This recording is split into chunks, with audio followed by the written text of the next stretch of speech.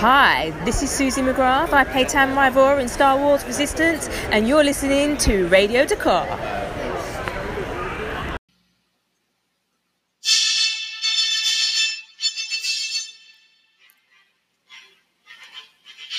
Broadcasting across the galaxy, you're listening to Radio Dakar, a Star Wars podcast dedicated to Resistance, The Mandalorian, and more.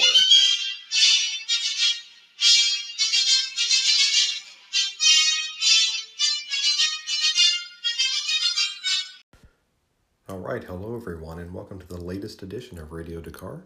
I'm your host, Doug Brooks, and this is our review of The Mandalorian, Chapter 12, The Siege. Sometimes the chapters, since they just get going in Season 2, you have to think about it for a second, and I don't have my notes in front of me at the moment. But it was a very enjoyable episode. Both the kids liked it, so you're going to hear about what they thought too. Not just little Han, the Padawan sat with me during the review notes session and made his own comments, so I'll add those too. But this was, of course, written by Jon Favreau, but it was the directorial debut on the show of Carl Weathers, Greef Karga himself. And I mean, he's directed before, so it's not his chance to experiment or anything as a rookie. He did a great job. He blended humor and action and intrigue really well. So I'll get to that. I'll get to little Han's quick comments in a minute, because he had one thing that he really liked. I'm going to start with an editorial. If you've listened to the show, you know that I am a supporter and believer of Star Wars representation matters. We want everyone to feel included in this show and in this galaxy, regardless of your race, your gender, your abilities or disabilities. It doesn't matter. You should be represented in Star Wars. And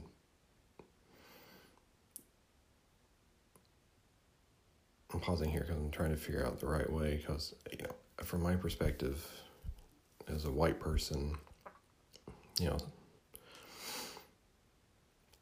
I had no problem with that. But, of course, with the original trilogy growing up, there was always talk, there wasn't a lot of women. There wasn't, Lando was black, but there wasn't too many other characters of different races and ethnicities.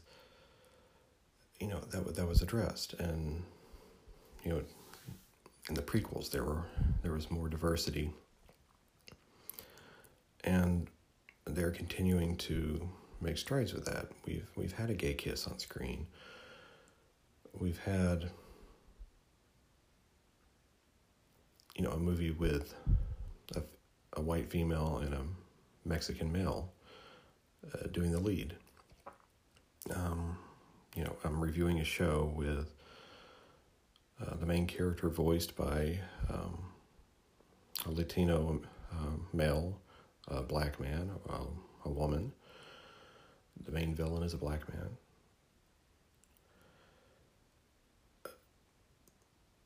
So, and that's great. We're making strides towards that. And also, behind the camera, you want everybody to feel included in the making of these stories. Look at the directors just for this series. We've had 2 women, one of whom is Asian descent. We've now had 2 black directors. We have a Maori director in Taika Waititi.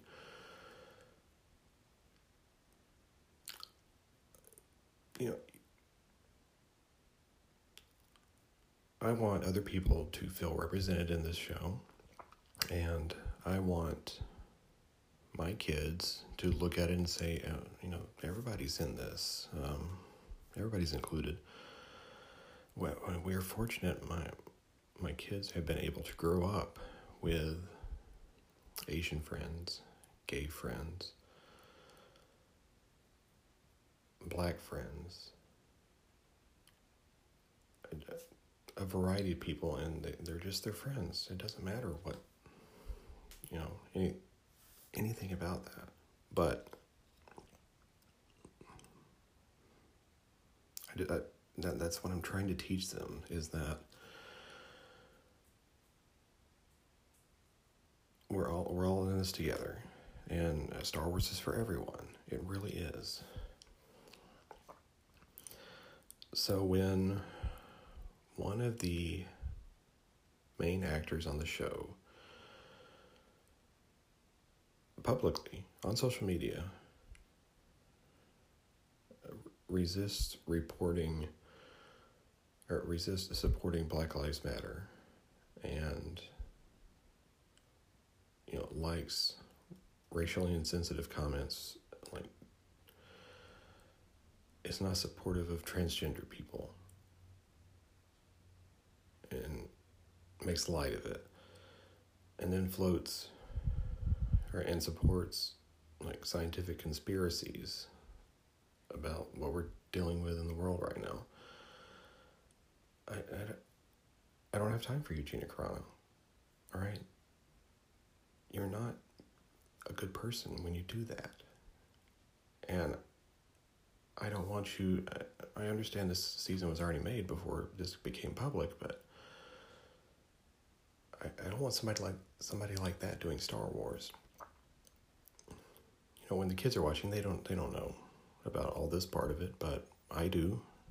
And yes, it was a great episode, but the whole time I'm watching it, I'm like, why does Gina Carano still have to be on this? And I've addressed it before. Catherine Tabor, who voices Padme on Clone Wars and has done audiobooks, she has publicly supported racist people. I don't want them doing it. And we're going to have to deal with it. Spoiler, Ahsoka Tano is probably on next week's episode. She's probably going to be played by Rosario Dawson, who is a transphobe. She has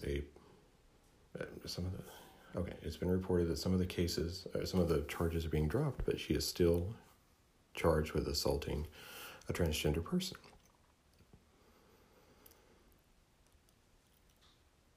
And I don't want her doing Star Wars if that's the case.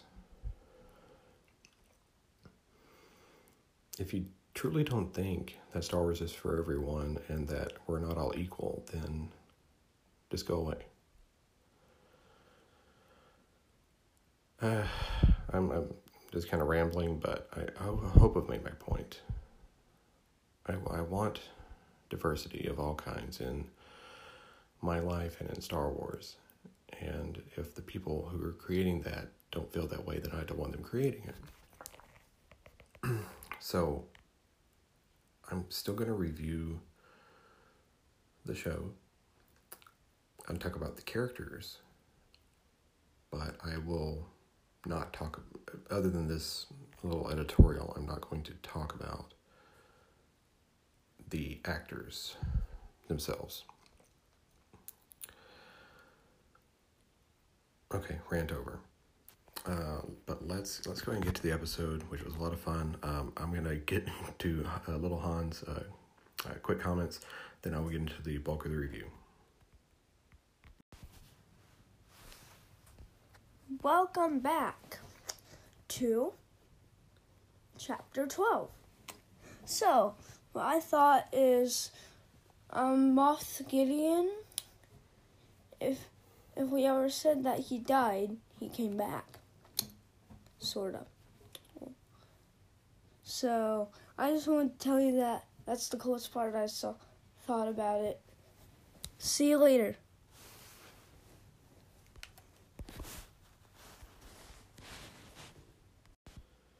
All right, so getting into the episode itself, starts out with that cold open where they're trying to fix the ship, and Din has Tiny in the alcove with the wires.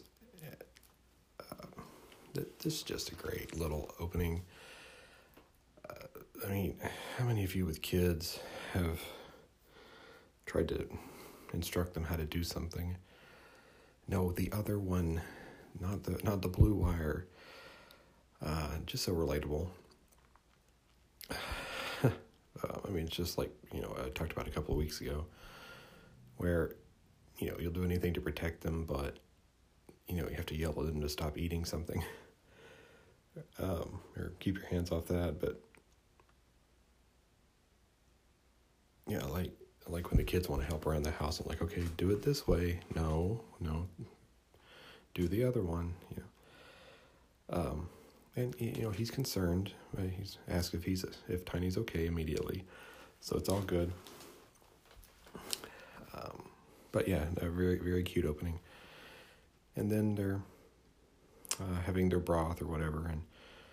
And, Din lifts up his helmet to drink or to eat, which you figure that's how he has to do it sometimes if he's around other people. But you do wonder, now that he's met Bo-Katan and the other Mandalorians who do take their helmets off, is he starting to question his upbringing? And, maybe he's like, well, I'll start doing this, and maybe I'll be comfortable taking my helmet off in front of him eventually. Or has he just always done it this way? Because the way Tiny was reacting to him seemed like, he was curious as to why he's doing it this way, so... I'm guessing he just waited for the kid to fall asleep in the past so he could take his helmet off and eat or whatever he needed to do. But, they're on their way to Corvus to see Ahsoka, but need to make a pit stop for repair, so they're going to go to Navarro.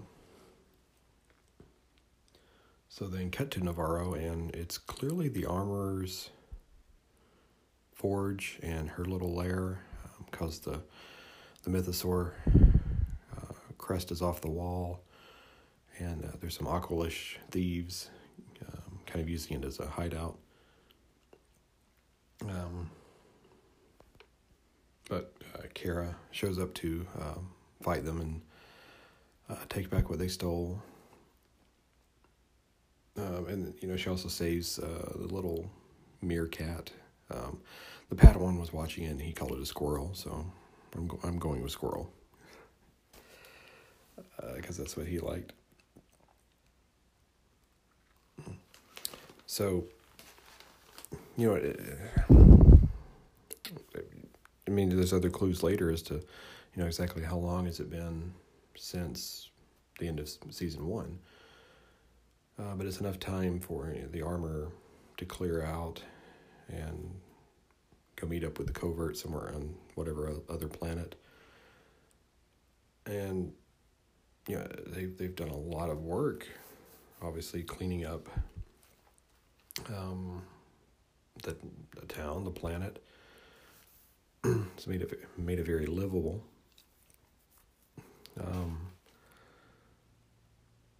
don't know. It's got to be at least a few months, maybe a year, because the way season 2 started, you could tell he's been Din's been tracking down other Mandalorians for a while, so. But it's neat to see that, Cara's acting as a marshal to help clean it up, and Greef's back as magistrate. I wonder where he was magistrate before. Maybe we'll find out.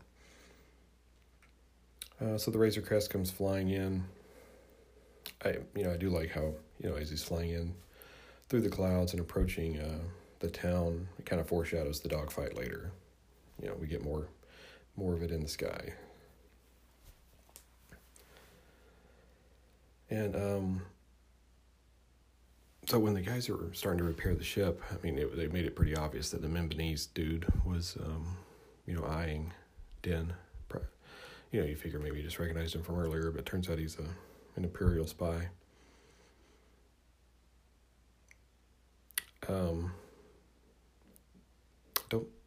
If you played Squadrons, there's a Membanese in that game, Gunny, but Gunny has a prosthetic arm, so I don't think that's her. That would suck.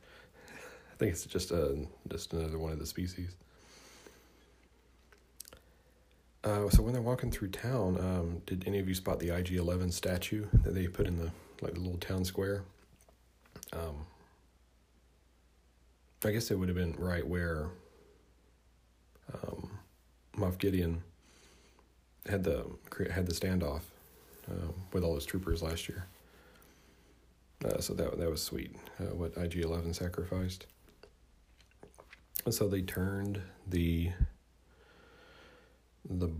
rebuilt the bar and then turned it into a school, which was neat. I mean, it's on Clone Wars and stuff, we've seen schools before, but it's neat to see it in live action like this, not just like the clone training or the Jedi Academy or the Jedi Temple or anything like that. So obviously the scene's set up to,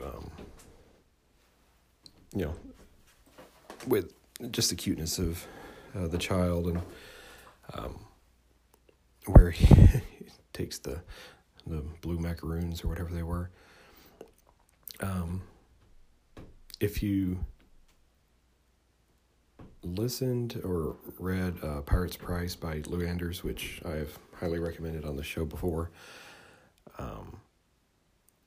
Hondo finds blue Bespin breakfast bars on the Falcon. So maybe that's what these are. I don't know. I just like saying blue Bespin breakfast bars. Are you gonna give me some privacy, cat? I'm trying to do a show. Fine, you can look around. So the scenes obviously played for humor with Tiny. This is the first time Tiny's kind of used the Force, non-defensively to save another person. He just did it out of hunger, but still cute. The interesting thing about this scene, if you have the subtitles on, there's a lot of background exposition that explains kind of the map of the galaxy and what the different regions are, and mentions Coruscant was the capital of the Old Republic, and actually mentions that Chandrilla at the time is the capital of the New Republic, that was established in the Aftermath trilogy, and that's where Ben Solo was born. And still the case in Last Shot by Daniel Jose Older, which takes place around this time. It's a Han and Lando adventure. So the idea of the New Republic was they were going to move the capital around. So it started in Chandrilla, and I don't know if it went to other places, but it was Hosnian Prime in the sequel era. So just go back and watch the scene with the subtitles on. You'll just get some neat stuff, like talking about the Acades Maelstrom and Kessel and all that. So they go to Greef's office. Mythrol is back. Horatio Sands. So it turns out he worked for Greef before and just, left on him. So that's why Greef personally put the bounty out. So neat. When we saw the clips of Mythrol in the trailer, you thought, well, does he just run into him, or is he busted out of prison or something? But no, he was just caught to be brought back to Greef, and he thought him out. And they reference the eyesight issue with being frozen in carbonite. But I liked him in this episode.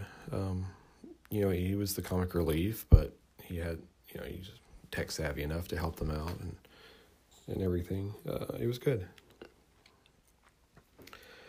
So they,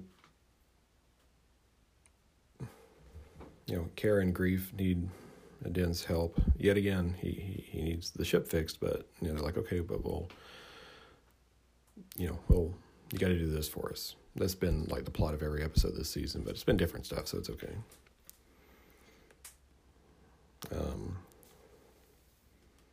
But there's what they think is just an Imperial forward base on the planet they want to get rid of, so there's no more black market trading or anything like that. So they head out there. I like the speeder. It's kind of obviously an homage to Luke's speeder on Tatooine, but different model. And like the scene where they're trying to get in the door. I mean, that's where, well, Jon Favreau was writing, but Carl Weathers' directing was really good too. The humor, kind of mixed in.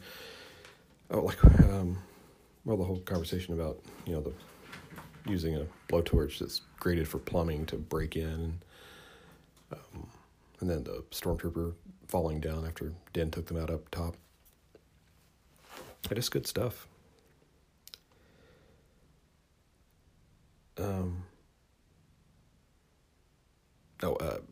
The Padawan, when he was watching, he did like that the Empire has a garage there where they kept all the speeder bikes and everything. He likes cars and stuff, not the movie cars, but just like cars and construction vehicles, anything that moves. So he knows about keeping them in the garage and all that. So yeah, Padawan liked that part. It was really neat. When they took out the one Imperial dude and they took his code cylinder. So that's what the pen-looking thing sticking out of their tunics are. I think it would definitely happen in Rebels. This is the first time we've seen them actually use a code cylinder and a socket in live action. We've only ever seen droids do it. So yeah, that's what they're for. And when they're shutting down the reactor or trying to overheat it, they Thrawn mentions no guardrail. So call back to there never being a guardrail. So yeah, the Padawan really loved the lava and was worried about people falling into it. So that was his recurring theme, and like when the base blows up and lava's everywhere. So he liked when it looked like they were going to fall in lava. I think that was his favorite part. So they find out that this isn't a military base; it's a lab, and they get the hologram from Dr. Pershing. So we get the return of Omen Abdahi. And I didn't really expect this from the episode. I thought it would be like just kind of a nice side mission to bring back Greef and Cara before he goes to see Ahsoka. But they really pulled forward the plot about what did they need the child for and all that. They said M-count. They didn't say midichlorian, but it's midichlorians. So, they needed his blood, and they did get some out in episode 3, or chapter 3, before Din rescued him. So, and then as we see at the end of the episode with the dark troopers or whatever they are they trying to use midichlorian-rich blood to infuse troopers so they can have like force-sensitive troopers, or are they trying to, is Moff Gideon wanting it for personal use? This is the stuff hopefully we'll find out. I wonder if maybe that's a kind of an end point for the series. This is total speculation, are they using, do they want to use midichlorian high blood for troopers to give them abilities? And when either that doesn't work or they're still defeated, maybe Gideon injects himself with the last of the blood and tries to be like super powered for his final showdown with Din and whoever else. Kind of mutates or whatever. I don't know. So at least, they kind of jump-started that plot here. And then as they're trying to get out of there, it's just old school Star Wars with fighting off stormtroopers in an Imperial hallway.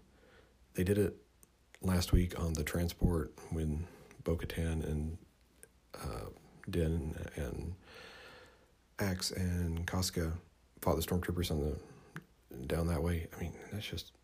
It's old school Star Wars. It was just great.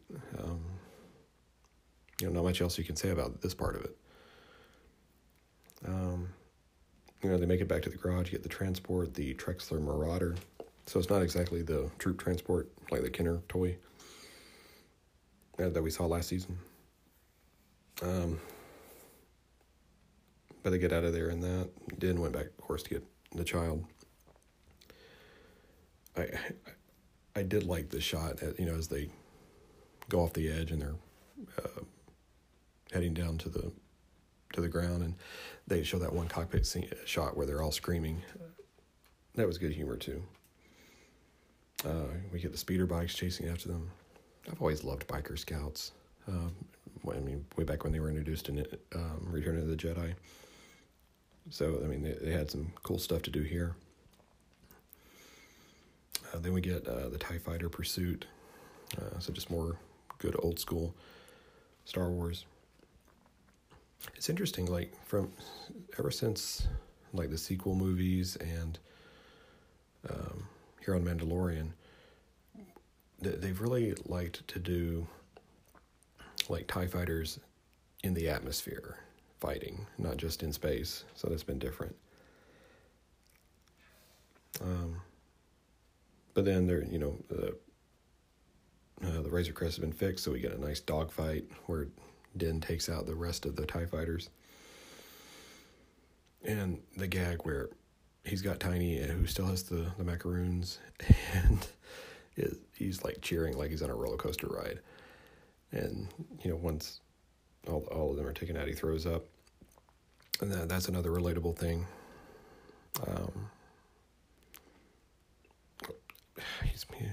He'll embarrass him, but the first time I took little Han on a loop-de-loop roller coaster at Dollywood, I didn't think about it, but he had eaten lunch before that, and so he goes on the ride. He's fine, and we're walking just down the promenade to the next attraction, and he just threw up all over the pavement.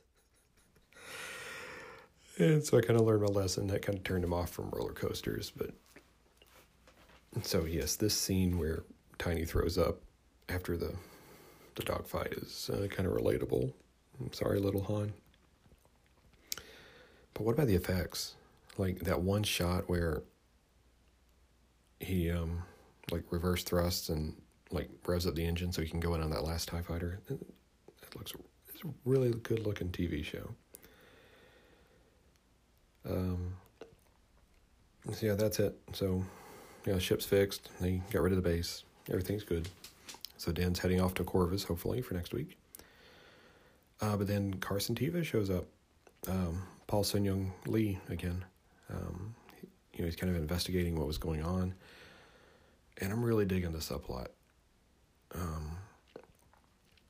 Where, he's doing kind of a Commissioner Gordon, Sam Gerard type, tracking the Mando's actions down and taking out the Imperials and everything else he's doing. So, yeah, keep him as a recurring character with investigations and everything. I am really digging that. And, I mentioned it 2 weeks ago. Ludwig Göransson has really done a proto March of the Resistance for this X-Wing patrol. Really liking this. So I hope we see more of him this season. He's kind of recruiting Kara to join the cause. And she thinks about it. I do wonder, this could be a way to get her off the show, based on what I talked about earlier. Maybe she joins up and gets killed on a mission and we find out about it. But I think, Kara, the character, is definitely considering, what does she need to be doing to honor, people she lost on Alderaan. So then we get the ending with a, I didn't write the model down, but it's not a big cruiser Star Destroyer. It's just one of the smaller ones. We saw it on Rebels. So, get the Mimbini spy reporting in to the Imperial Lieutenant, played by Katie O'Brien, who, let me say, people were raving about her online. I think she was on Black Lightning, and a couple other shows. But I hope we see more of her. She, nice and sinister. And it'd be good for Gideon to have like a second in command. So yeah, turns out there's a tracker on the Razor Crest. That's how they're gonna, keep hot on the trail. So she reports into Moff Gideon, and we get Giancarlo Esposito in live action for the first time this season. We saw him in hologram last week. So yeah, he knows that the asset's still out there, and they're going to track him down. So maybe there's a confrontation with Ahsoka next week. And then we get the reveal with the Dark Troopers or whatever they are. So just a great way to end the episode. Yeah, that's it. It was really enjoyable. Carl Weathers did a great job directing this. Maybe he'll do another episode later on. But thanks for listening. I'm guessing there's going to be a lot to talk about next week. I think Lil Han probably have more comments about a character he loves. But yeah, the story's moving forward. We're very excited. It's halfway through the season. We'll just keep rolling with it. But again, thank you for listening and hearing what we all thought about it. You can follow us on social media at Radio Dakar on Twitter and Instagram. All the previous Radio Dakar episodes, all the reviews, the interviews, commentary, they're on most major podcast platforms, Anchor, Spotify, Apple, Google. But until next time, may the Force be with you.